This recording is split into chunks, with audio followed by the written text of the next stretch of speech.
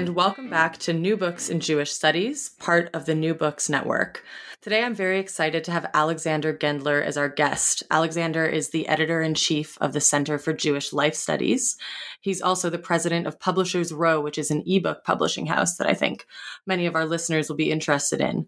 He's joining us today from Chicago, in what is actually my first quarantine podcast this year, to discuss his new book, Hurbum, 1914 to 1922, Prelude to the Holocaust.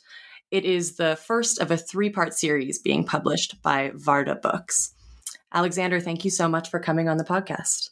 Robin, thank you for having me on your podcast. And so now, before we get to the book, I know you have a very interesting personal background, and I wonder if you could tell us a little bit about yourself. About myself. Well, I do not know what to begin with. I was born in the Soviet Union.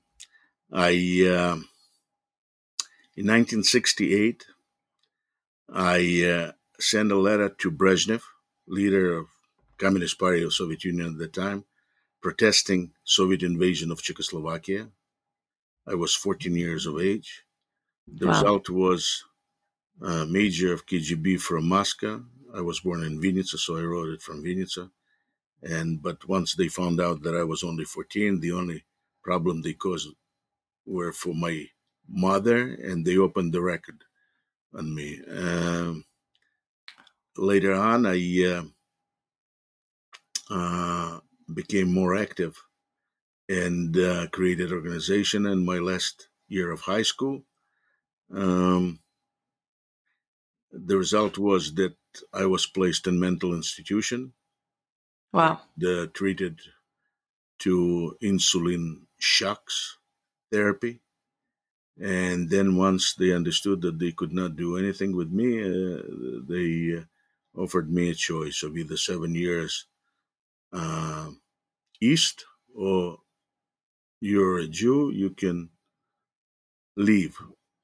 And in but I told them no. But then they told me, that they would allow me to go back, see my mother after a year or two.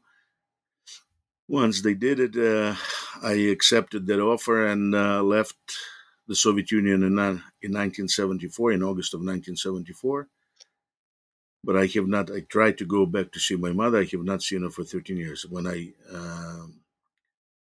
was allowed to go back to see my mother in December of 1987, that was the time when Gorbachev was coming to the United States.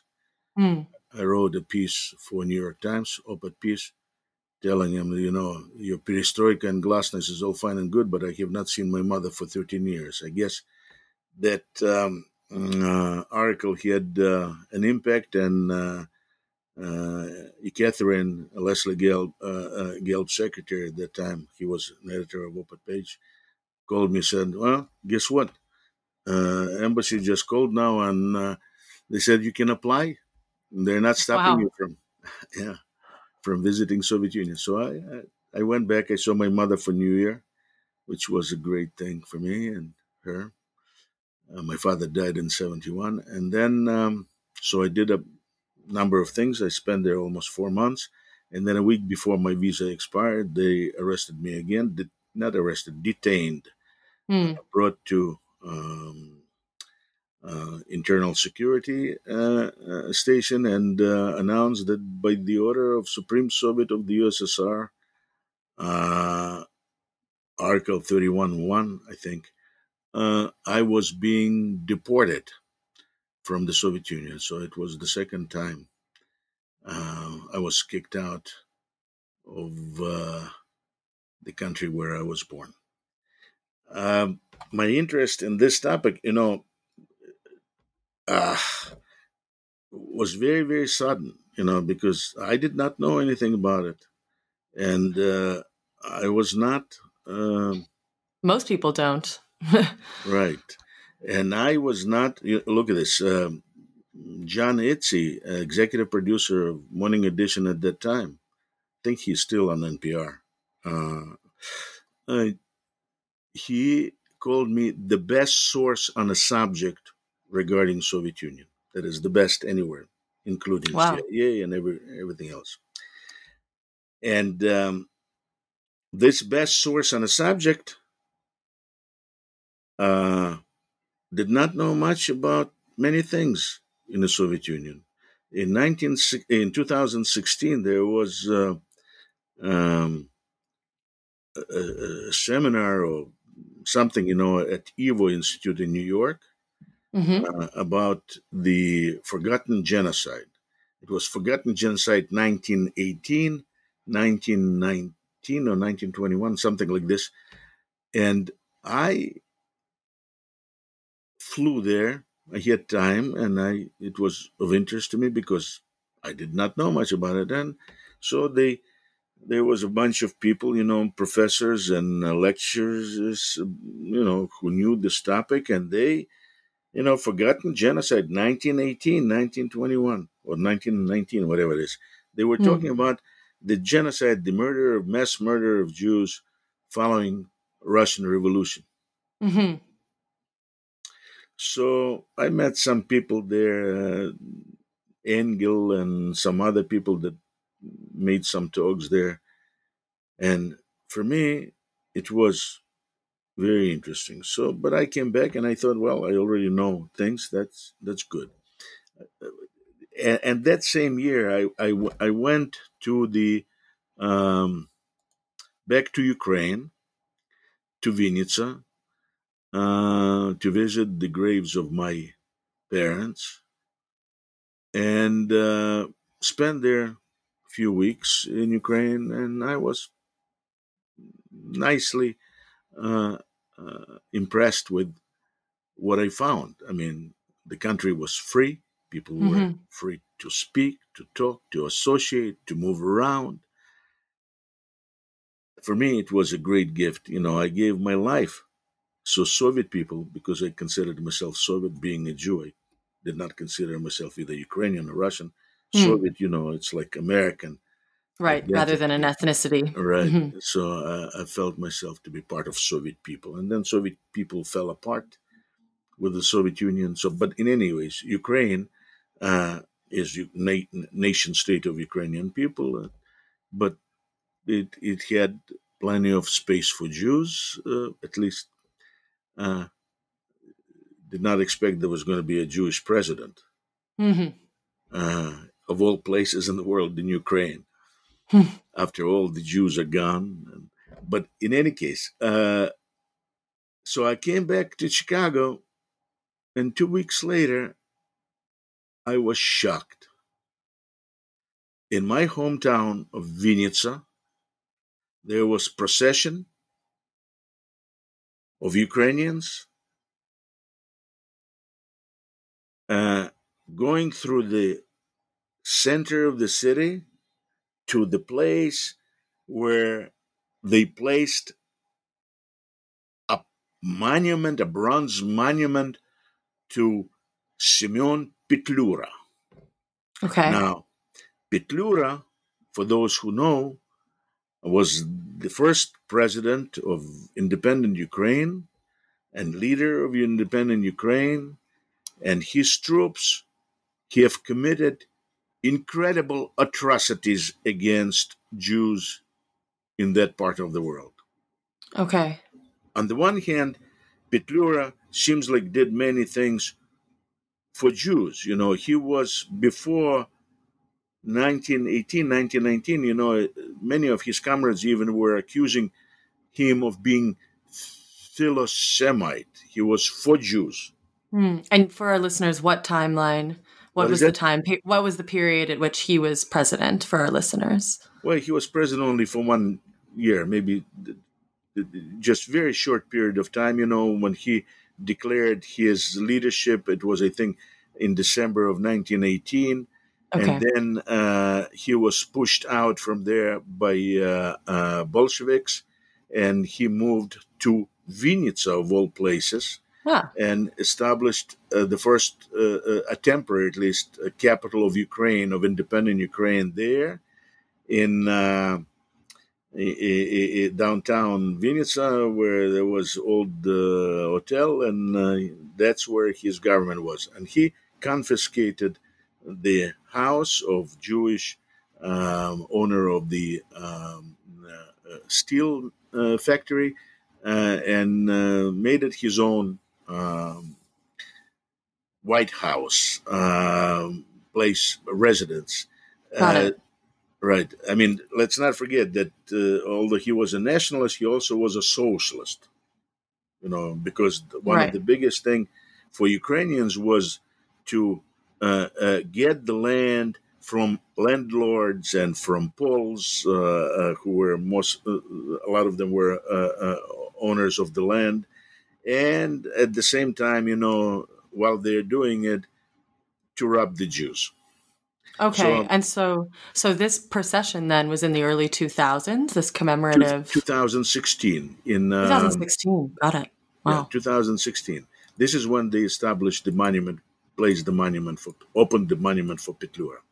Wow. Now that was a shock to Hmm. me, and I could not reconcile this. On one hand, my impression that Ukraine was free and seemingly progressive, wanting to look forward with this um idealization of the figure that in my mind was closely associated with horrific genocide of Jews.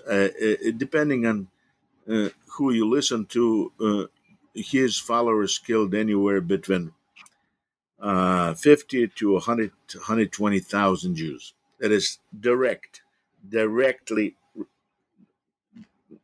inflicted death. We do Wow. not account people that have escaped and died on the road, which probably would increase this figure 2 or 3 times. Sure. Yeah.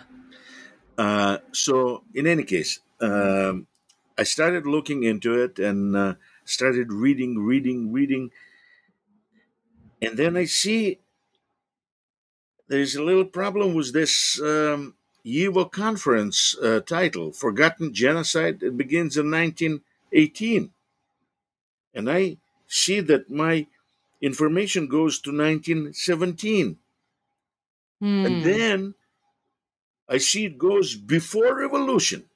I thought that the whole thing was, he started, like they said in YIVO at that time, as a result of revolution. And what I find the 10th volume of a journal, Еврейская старина, that is on Jewish history, edited by Shimon Dubnov. Right. Of course. He is And very, very well known. right, the 10th volume, which he published in 1918. And of course, it was the year when whatever he published, maybe there's few copies remained, and there was no way to publicize because situation completely different was by that time. But I looked at it and I was shocked. The things that I found in that 10th volume were incredible. What I discovered there was that with the beginning of, with declaration of war against Germany, Germany declared war on Russia on August 1st of 1914. And the second part of the day, Tsar Nicholas II responded with declaration of war back on Germany. So with this, what I discovered that with this declaration of war on Germany, Russian state of Nicholas II at the same time declared war on its own Jews. Wow. Associating them, basically labeling them as German enemies, or is that what the logic was? That is one accusation. But the Hmm. reason, of course, was not just simply to accuse them of being pro German, although Right. Jews were That's on not pro paper. German. This is not the situation, like, for example, was with Armenians in Turkey. Hmm. Armenians in Turkey threatened territorial integrity of Ottoman Empire. Right. That is not the case with Russian Jews. More than 350,000 Russian Jews were drafted into Russian army, possibly 500,000. Wow. Jews did not have any claims to any territory of Russia to secede. From the beginning, Jews proclaimed their total loyalty to Tsar and Russia across the board. I mean, it's incredible, but many Jews came back from America, young Jews, to serve in the Russian army. What happened was that Tsar Nicholas II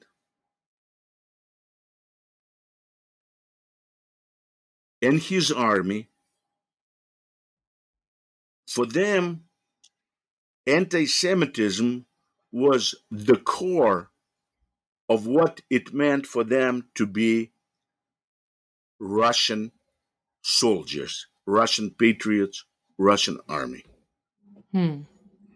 And on top of it, what I discovered after research, they wanted Poles, Catholic Poles, and Catholic, Greco-Catholic, Greco-Roman Ukrainians in the western part of what is now Ukraine to be loyal to Orthodox Russian Tsar. And to do it, they needed to do something that those two groups wanted. What those two groups wanted, they wanted to rob the local Jews of their property and position within those societies. As a result, declaring war in Germany, Russian Tsarist army automatically gave orders to its own troops to start army organized pogroms of Jews in order to get rid of them. So the local people, local peasants, would be able to rob and take the property that remained behind them. Okay. So the information that was in that Dubnov's 10th volume of Еврейская старина started at the end of December of 1914. And the reason it started that late was because they did not even understand what was going on. They did not have any information. When they started getting information in St. Petersburg, or Petrograd at that time, they changed the name from Petersburg, German, to more Russian sounding name. Already several months of war were behind them when they started. And this group in new Russian parliament of Fourth Duma, the group of there was three Jewish deputies in Duma, and I think there were 7 or 8 people, maybe a little bit more, in that committee that they called Political Bureau. One of the functions of that political bureau, besides making presentations to different parties in Duma on behalf of Jews, was to collect this information. But it started only in December of 1914. So they did not have much of the information that started previous to it. So this is what I did in my book. I did as much searching as I could. Right. And I put that book based on the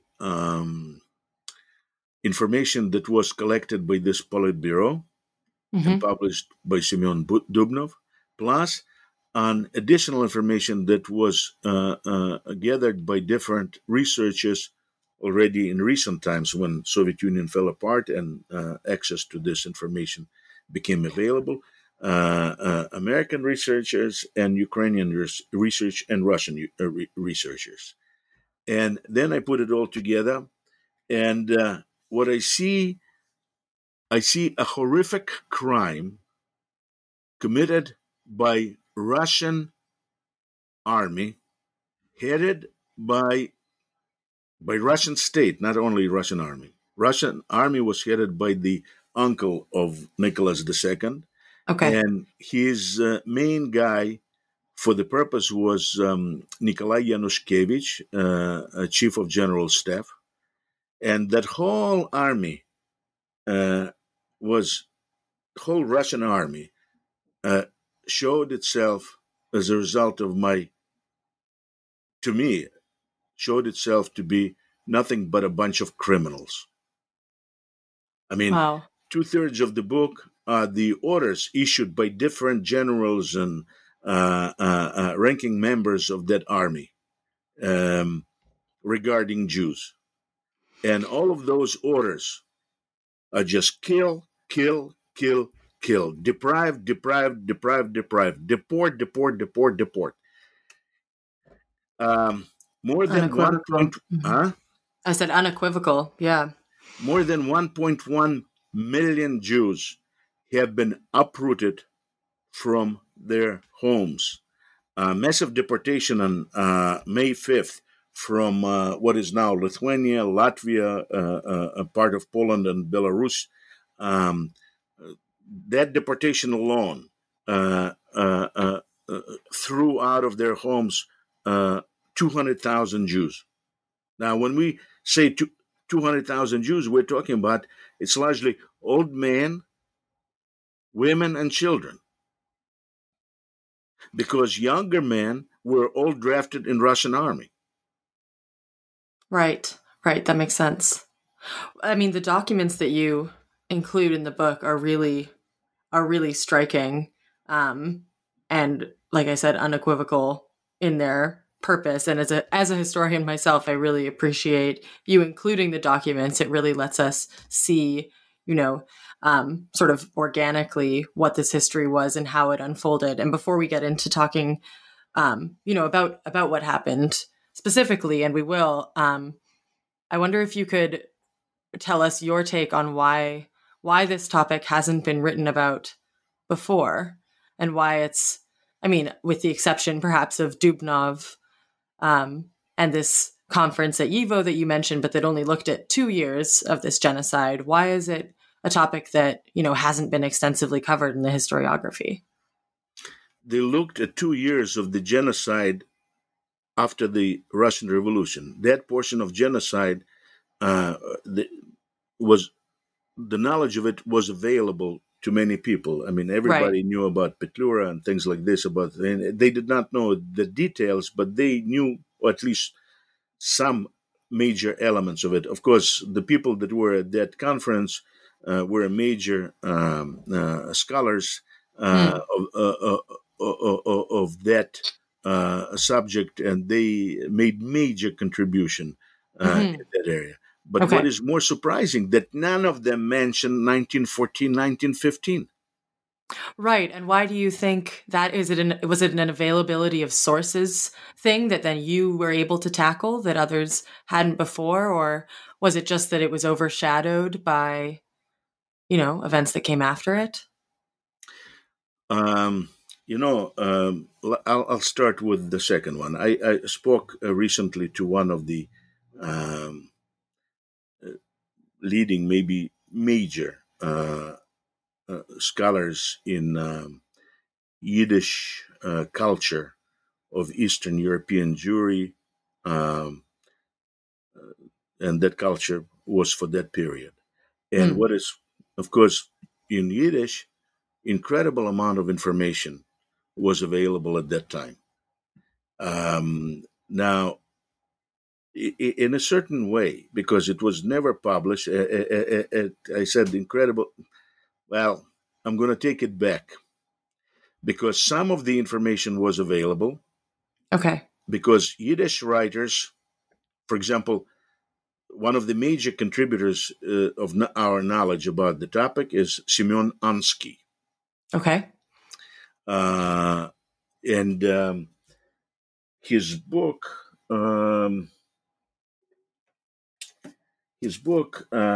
was actually two of his books, uh, two books on his based on his diary, on Simeon Ansky's diary and what he did during the war, have been published in the United States. Very good books. One is by she translated his diaries, Polly Zavadivker. She is, I think, she used to be at Indiana. I think she's now somewhere out east. In any case, so information.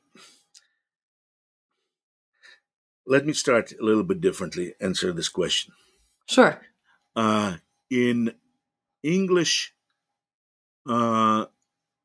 press of that time, there was maybe one or two articles in England, I think in Times of London, and maybe one or two articles in New York. Although Yiddish press was full of different kinds of protests and heart-wrenching, letters from people, and people knew about something horrible taking place in this 1914, 1915. I see. But no concrete information was available at that time. That is, people were getting some letters or some information, maybe from neighbors or somebody who already was deported by, and they, of course, could not write, because the Russia censored absolutely everything. Right, and they're in extreme distress. And extreme distress, so it was not.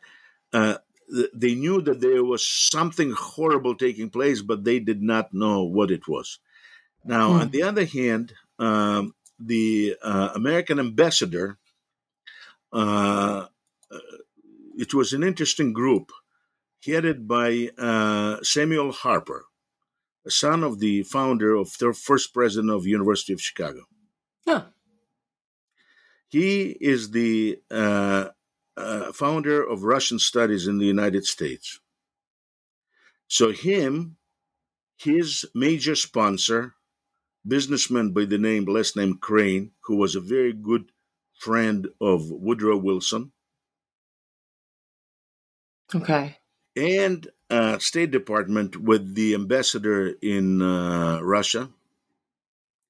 They did absolutely everything in their power to make sure that no information whatsoever will get to English press in the United States on the subject. Is that because of an alliance with Russia at the time? Or well, the United States was not active. Britain was, though, right? Britain was, and Britain and France. The United States was, of course, on the side of Britain, and Britain did not want any problems, about Russian massacres bothering their alliance with Russia. That's very interesting. But besides it, Samuel Harper, who, like his father, visited Russia at the end of 19th century, he took position of during pogroms in Russia at the end of 19th century. He took pro-Tsarist position. Like many people, like in 1930s, some correspondents from New York Times took pro-Stalin position. Right. The same way, the president of University of Chicago and his son took pro-Tsarist position. And they continued that position during the war. So not only little information was coming, but whatever information coming, they made sure it would not get into English press. I see. So Interesting. in France, police actually actively would come to anybody who attempted to publish anything in French press and threaten them with deportation back to Russia. So, and then when the United States entered the war in 1917, of course, the United States itself became very interested in not having any of this information being made available because what? We're allies with the monster? No, Hmm. we're allies with Great Russia, whatever it is. Right. And Right. whatever information that was coming in German was, of course, automatically dismissed because, hey, this is the information from enemy. Right. So it's a propaganda history. Now, what is interesting, like for example, Armenian genocide. I mean, although not everybody recognizes officially Armenian genocide, which is, I believe, is a problem, but everybody knows about Armenian genocide. Armenian genocide figured very prominently in 1918 Paris so-called peace conference, where Right. Germany was found guilty. That was one of the main things, that allies were accusing Germany and its ally Ottoman Empire of being perpetrators of. Hmm. Neither Germany nor Russia was invited to that peace conference.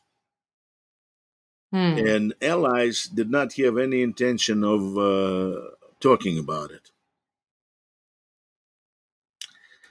Very Now, interesting. uh, what is interesting about this memory of these events, uh, talking to, I'm not going to name his name, it's not that important, but he's a very, Right. very famous scholar and a person who knows about it. He wrote about apocalypse in Jewish memory and things like this. So he should have known. So it was one of the two questions that I asked him in private conversation was, how come does he think that this was forgotten?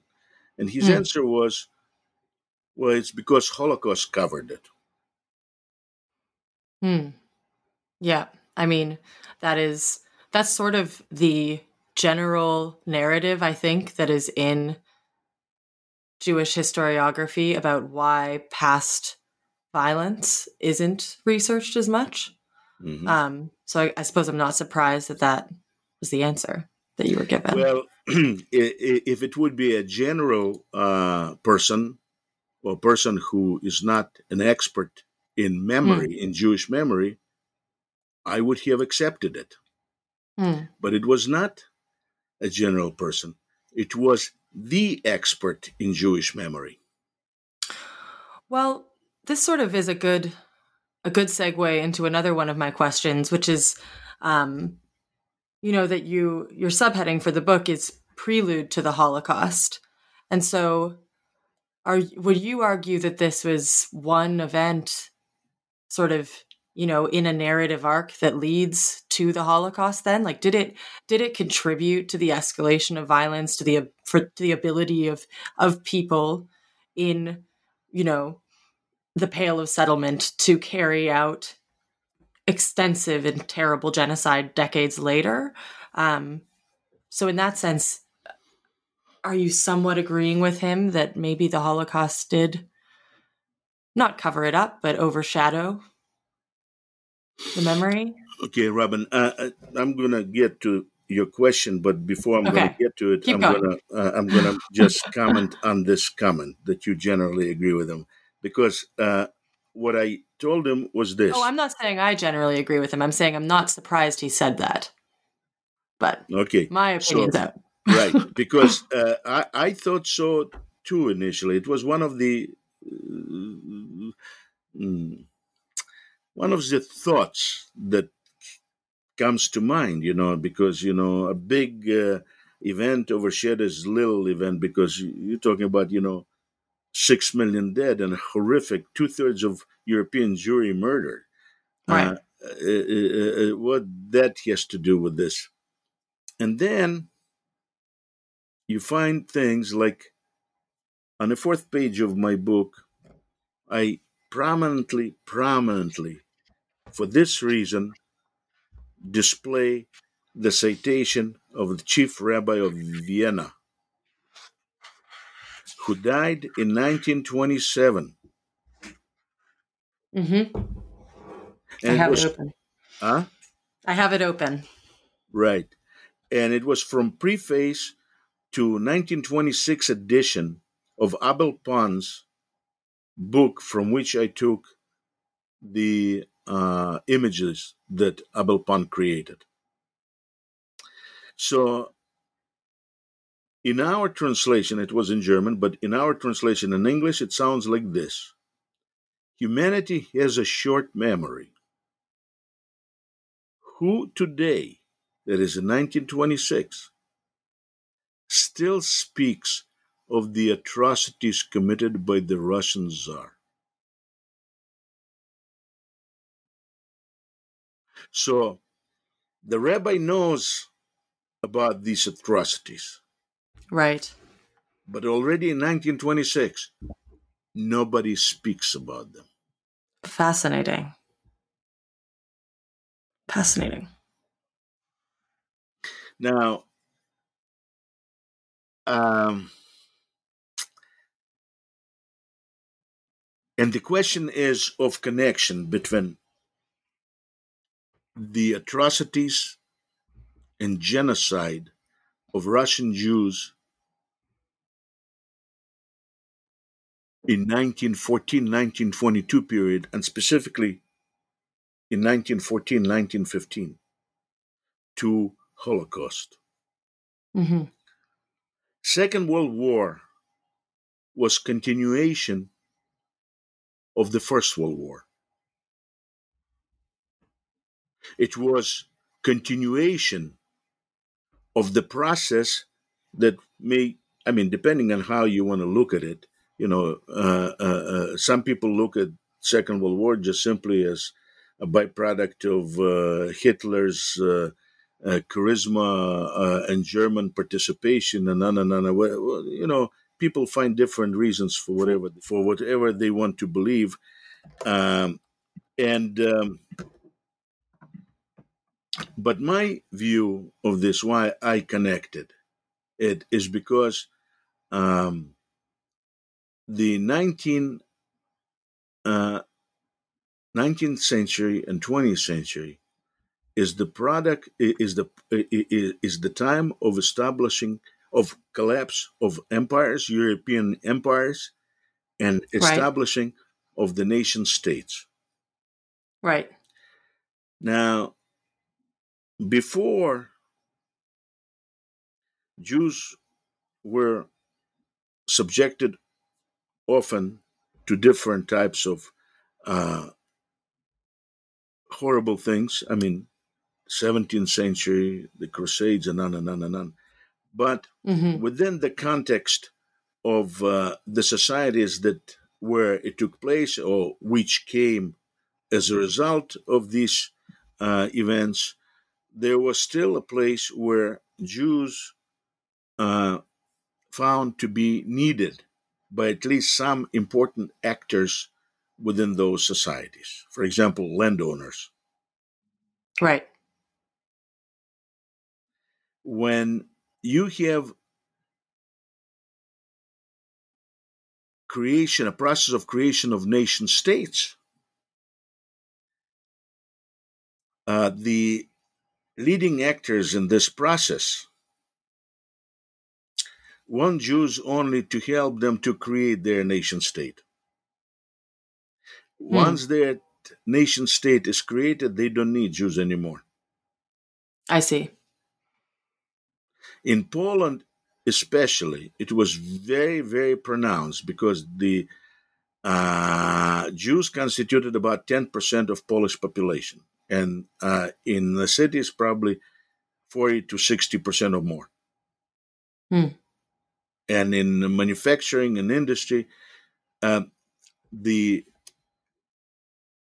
Poles who wanted to create a Polish nation saw it as, first of all, Catholic. Secondly, it was ethnically Polish. And the Poles should dominate industry, commerce, education, whatever else you want to put. They had no need for Jews. It was not only in Mm. Poland, it was in many Right. other countries. I study Turkey and was there as well. So that is the process. That is, 20th century was the time when the this feeling that we no longer need any Jews here, going all the way to the feeling we'd be better off if all Jews would be dead, Mm. was not only the number one feeling among Polish nationalists, fascists, especially of um, People's Democratic Party of Dumsky, who were very pro-Russian because they thought that Russia was going to help them get their western part of Poland from Germany. And so combination, and Russia in its own way wanted these nationalist Poles loyalty. They could not get that loyalty on basis of religion because Poles are Catholics, Russians Orthodox. So they could get that loyalty only on a basis of common hostility toward somebody else. Poles were hostile to Germans, but not all Poles were hostile to all Germans. For example, Mm. Pilsudski army, that was being raised was in German-dominated Austro-Hungarian Empire. That's who was their protector, enemy of Russia. And it's these different actors within First World War that determined from their own personal interests why they wanted to kill Jews. And all of them wanted to kill Jews. All. Wow.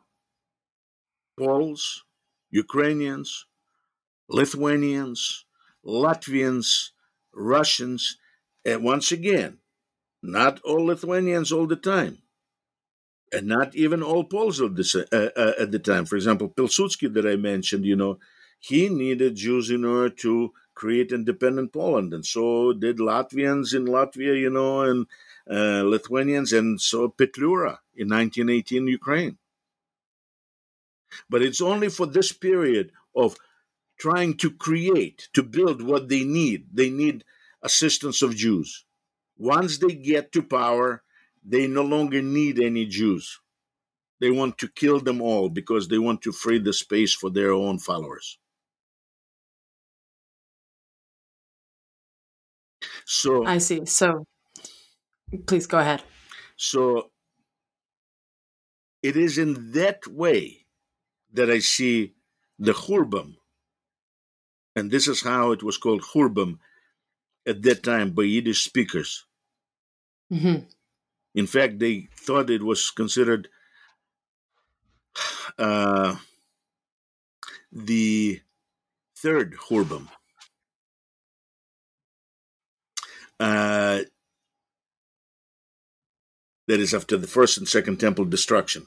And Dubnov considered it the most horrible destruction of Jews in all 2 millennia of them being in exile.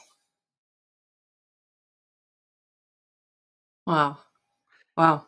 I mean, he lived till the Second World War and he was murdered Right. at that time. But in 1918, he considered it to be the worst that there could possibly be. In any case, but for me, the issue of memory that you touched on is very interesting I mean, today, if you ask anybody, I'm talking about people that know these things, what is the first genocide in Europe? Probably they will answer Armenian genocide. Um, Armenian genocide, if I remember correctly, Armenians uh, start on April 24th or 26th of 1915. That is 8 months after the mass murders of Jews by Russian forces. Wow. So this was, in your argument, the first European genocide? Chronologically, of course, it was the first. Mm-hmm.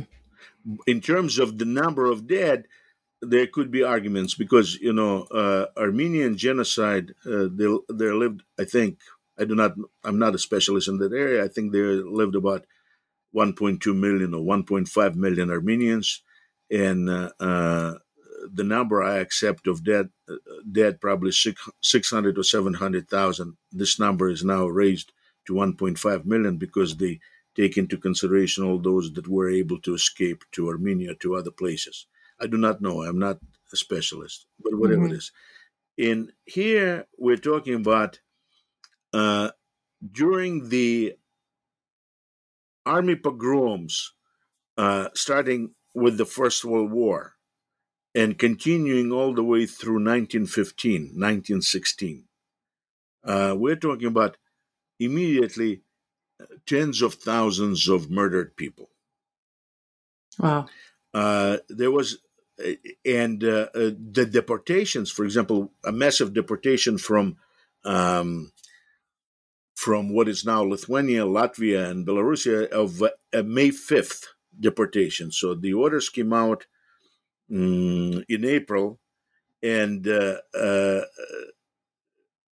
on May 5th, 200,000 Jews have been deported, some by in cattle cars, most of them on foot. Altogether, 1.1 million Jews have been uprooted, and judging on a basis from the number of dead normally during such deportations, during the wartime deportations, we're talking about minimum 300,000 dead. Wow, Minimum. those are Huh? remarkable numbers. Really, really remarkable numbers for a history that is very unknown Well, I'm before going your by book. the same approach that is taken to Armenian pogrom.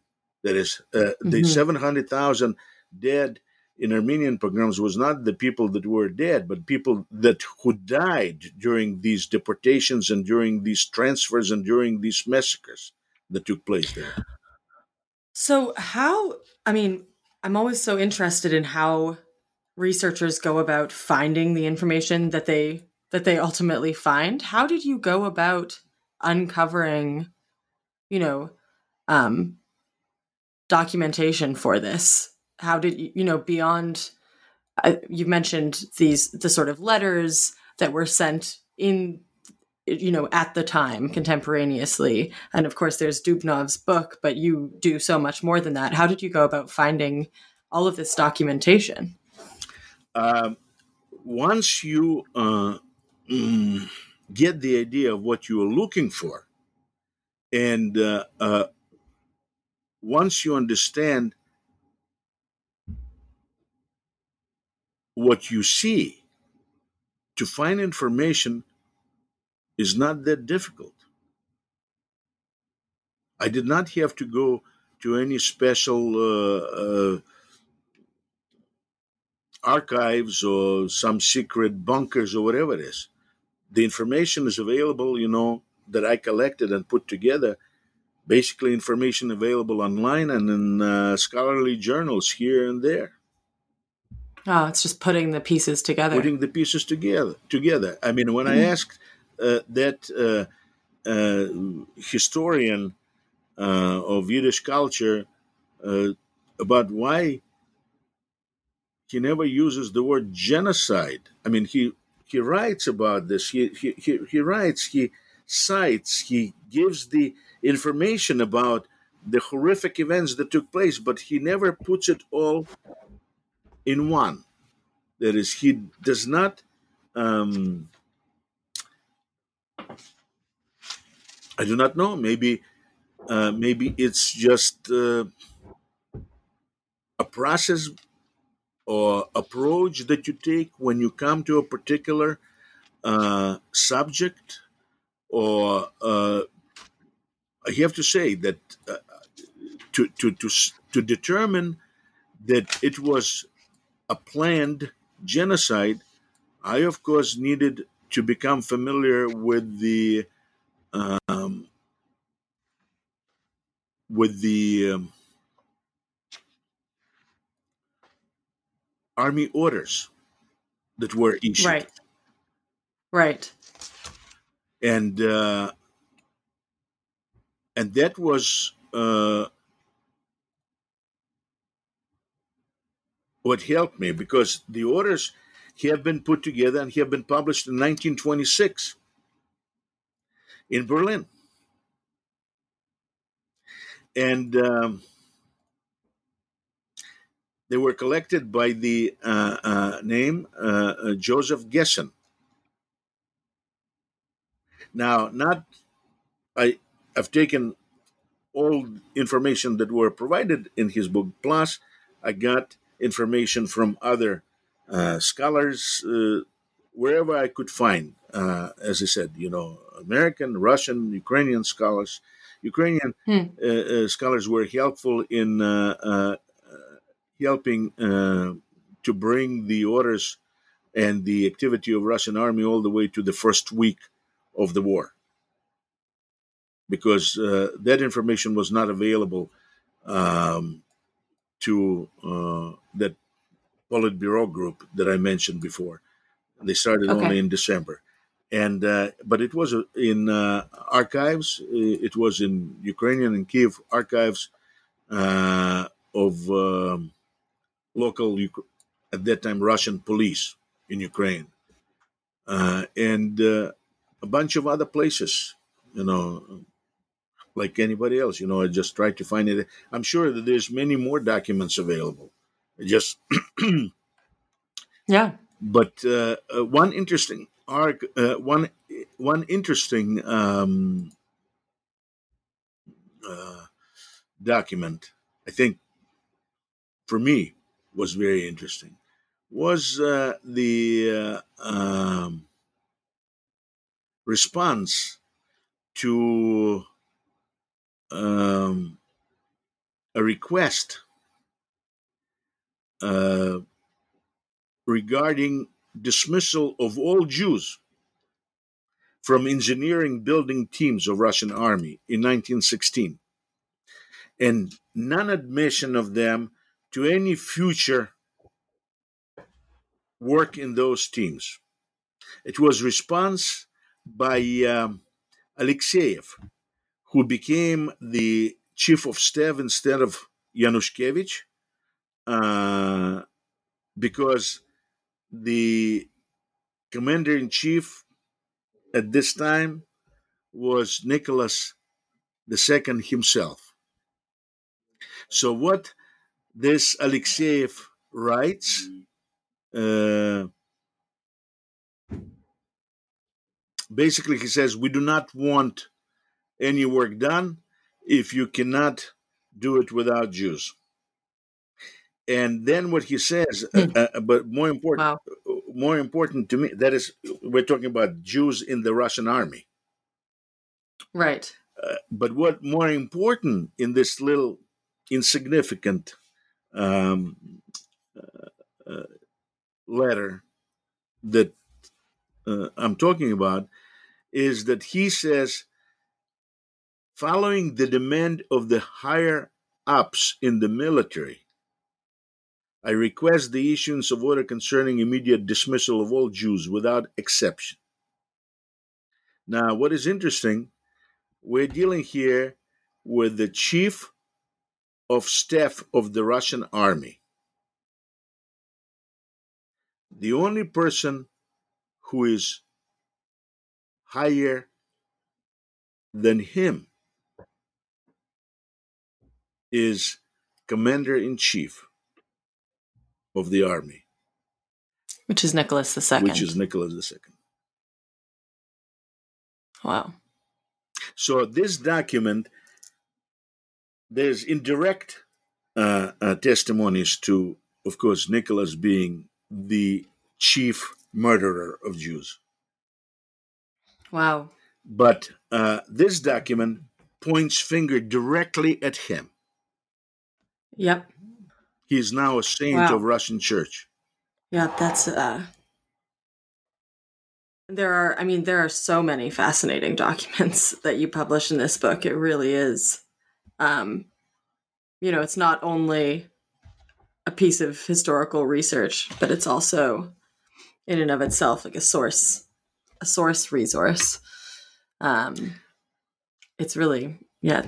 Robin, I tried to stay away from generalizations and drawing conclusions as much as possible. I tried to make the book as the source for people who are interested in the topic, in order for those people that were murdered not to be forgotten. Yeah, and I think it does that. I think it does exactly that. And I mean, I regret that we're running out of time because there's so much more that I'd like to discuss, but I really do encourage our listeners to go out and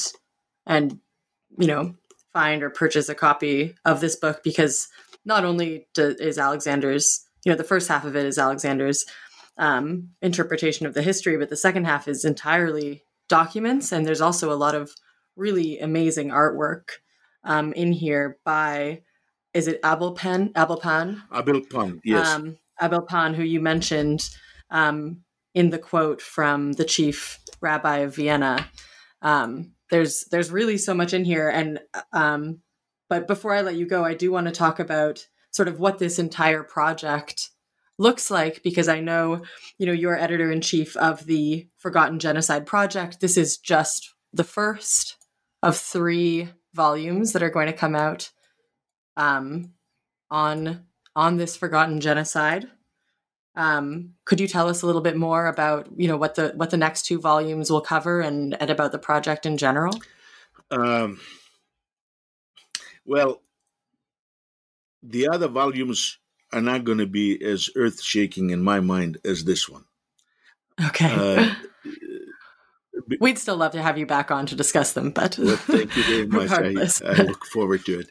But they will bring information in English. They'll make available documents and information to English speakers about the events of second portion of this period, that is specifically 1917, 1918, 1919, 1921, 22, where different actors decided that they want to kill Jews in large numbers. I mean, not only Petlura and his Ukrainian troops, but also Russian troops that were financed, that is, white Russian troops that were financed by England and the United States. And that is, I do not want English men or Americans to simply ignore something like this. Mm-hmm. Now, I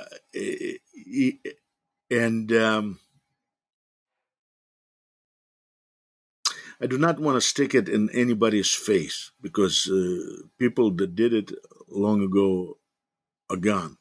But things are taking, when I started this project several years ago, on a website for this project, I wrote that one of the reasons that I do this project is in order for things like this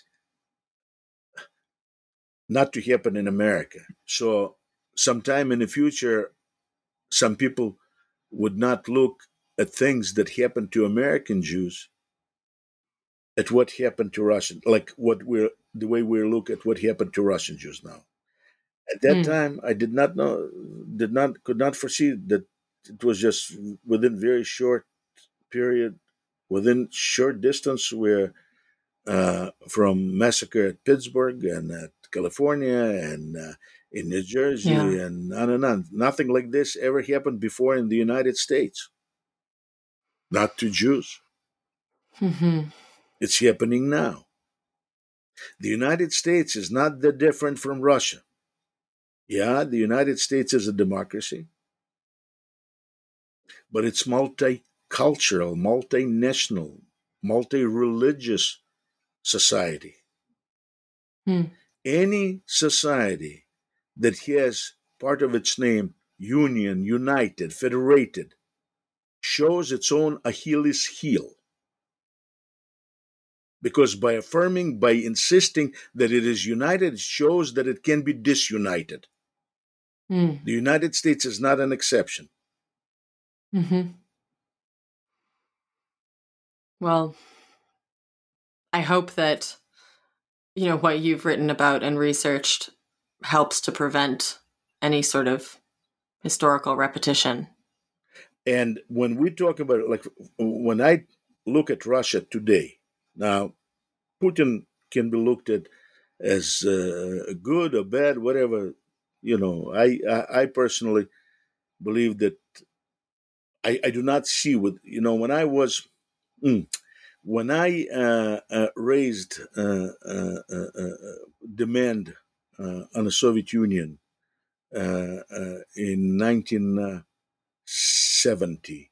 That is when I was in school, and my demand was abolition of one-party dictatorship and institution of Soviets, that is a representative government in the Soviet Union.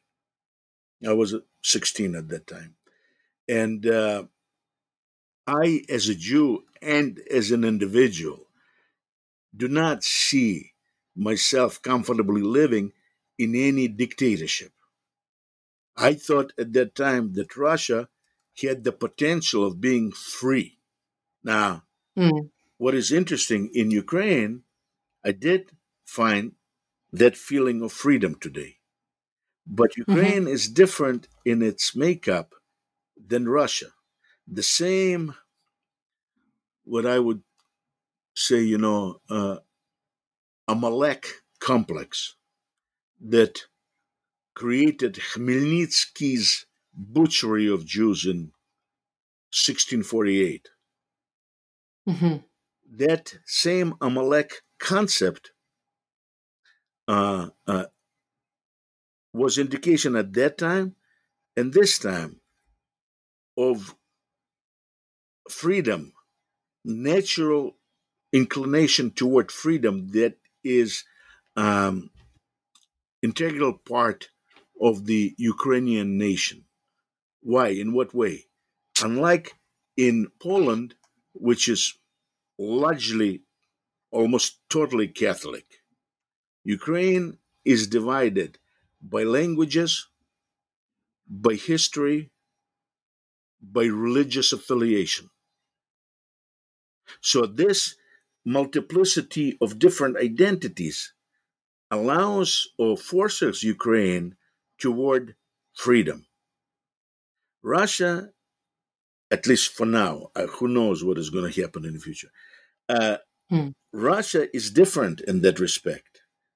Russia was empire, multicultural, but the insistence on a single religion, Russian Orthodoxy, plays a very important role in psychology of that nation. And when you have country not of rights, not of law, but country of ideals, that is a very, very dangerous thing. It could be a very good thing sometimes for a short period of time, but on the whole, for me as a Jew, is a dangerous thing. For me, Mm. country of rights, that is like the United States, is the best thing. Well, at least for the last 50 years. I do not know, because when you look back to the United States, there's some parts of this country's history that are not very welcoming to Jews. But in the last 50 years, when the United States, after 1960s changes that it took place in the United States, plus the United States confronted Soviet Union, where it needed a club of Jewish immigration to fight Soviet Union, whatever interest. I prefer, of course, the multicultural societies. Jews always, throughout our history, preferred multicultural society. But this precisely multicultural nature of society is also a source of great danger to our people. And this is what happened 100 years ago, and this can happen again anywhere. That's why I said that the United States is no different in that respect than Russia. Well, Alexander, I look forward to continuing our discussion, hopefully in the next year or two. Right.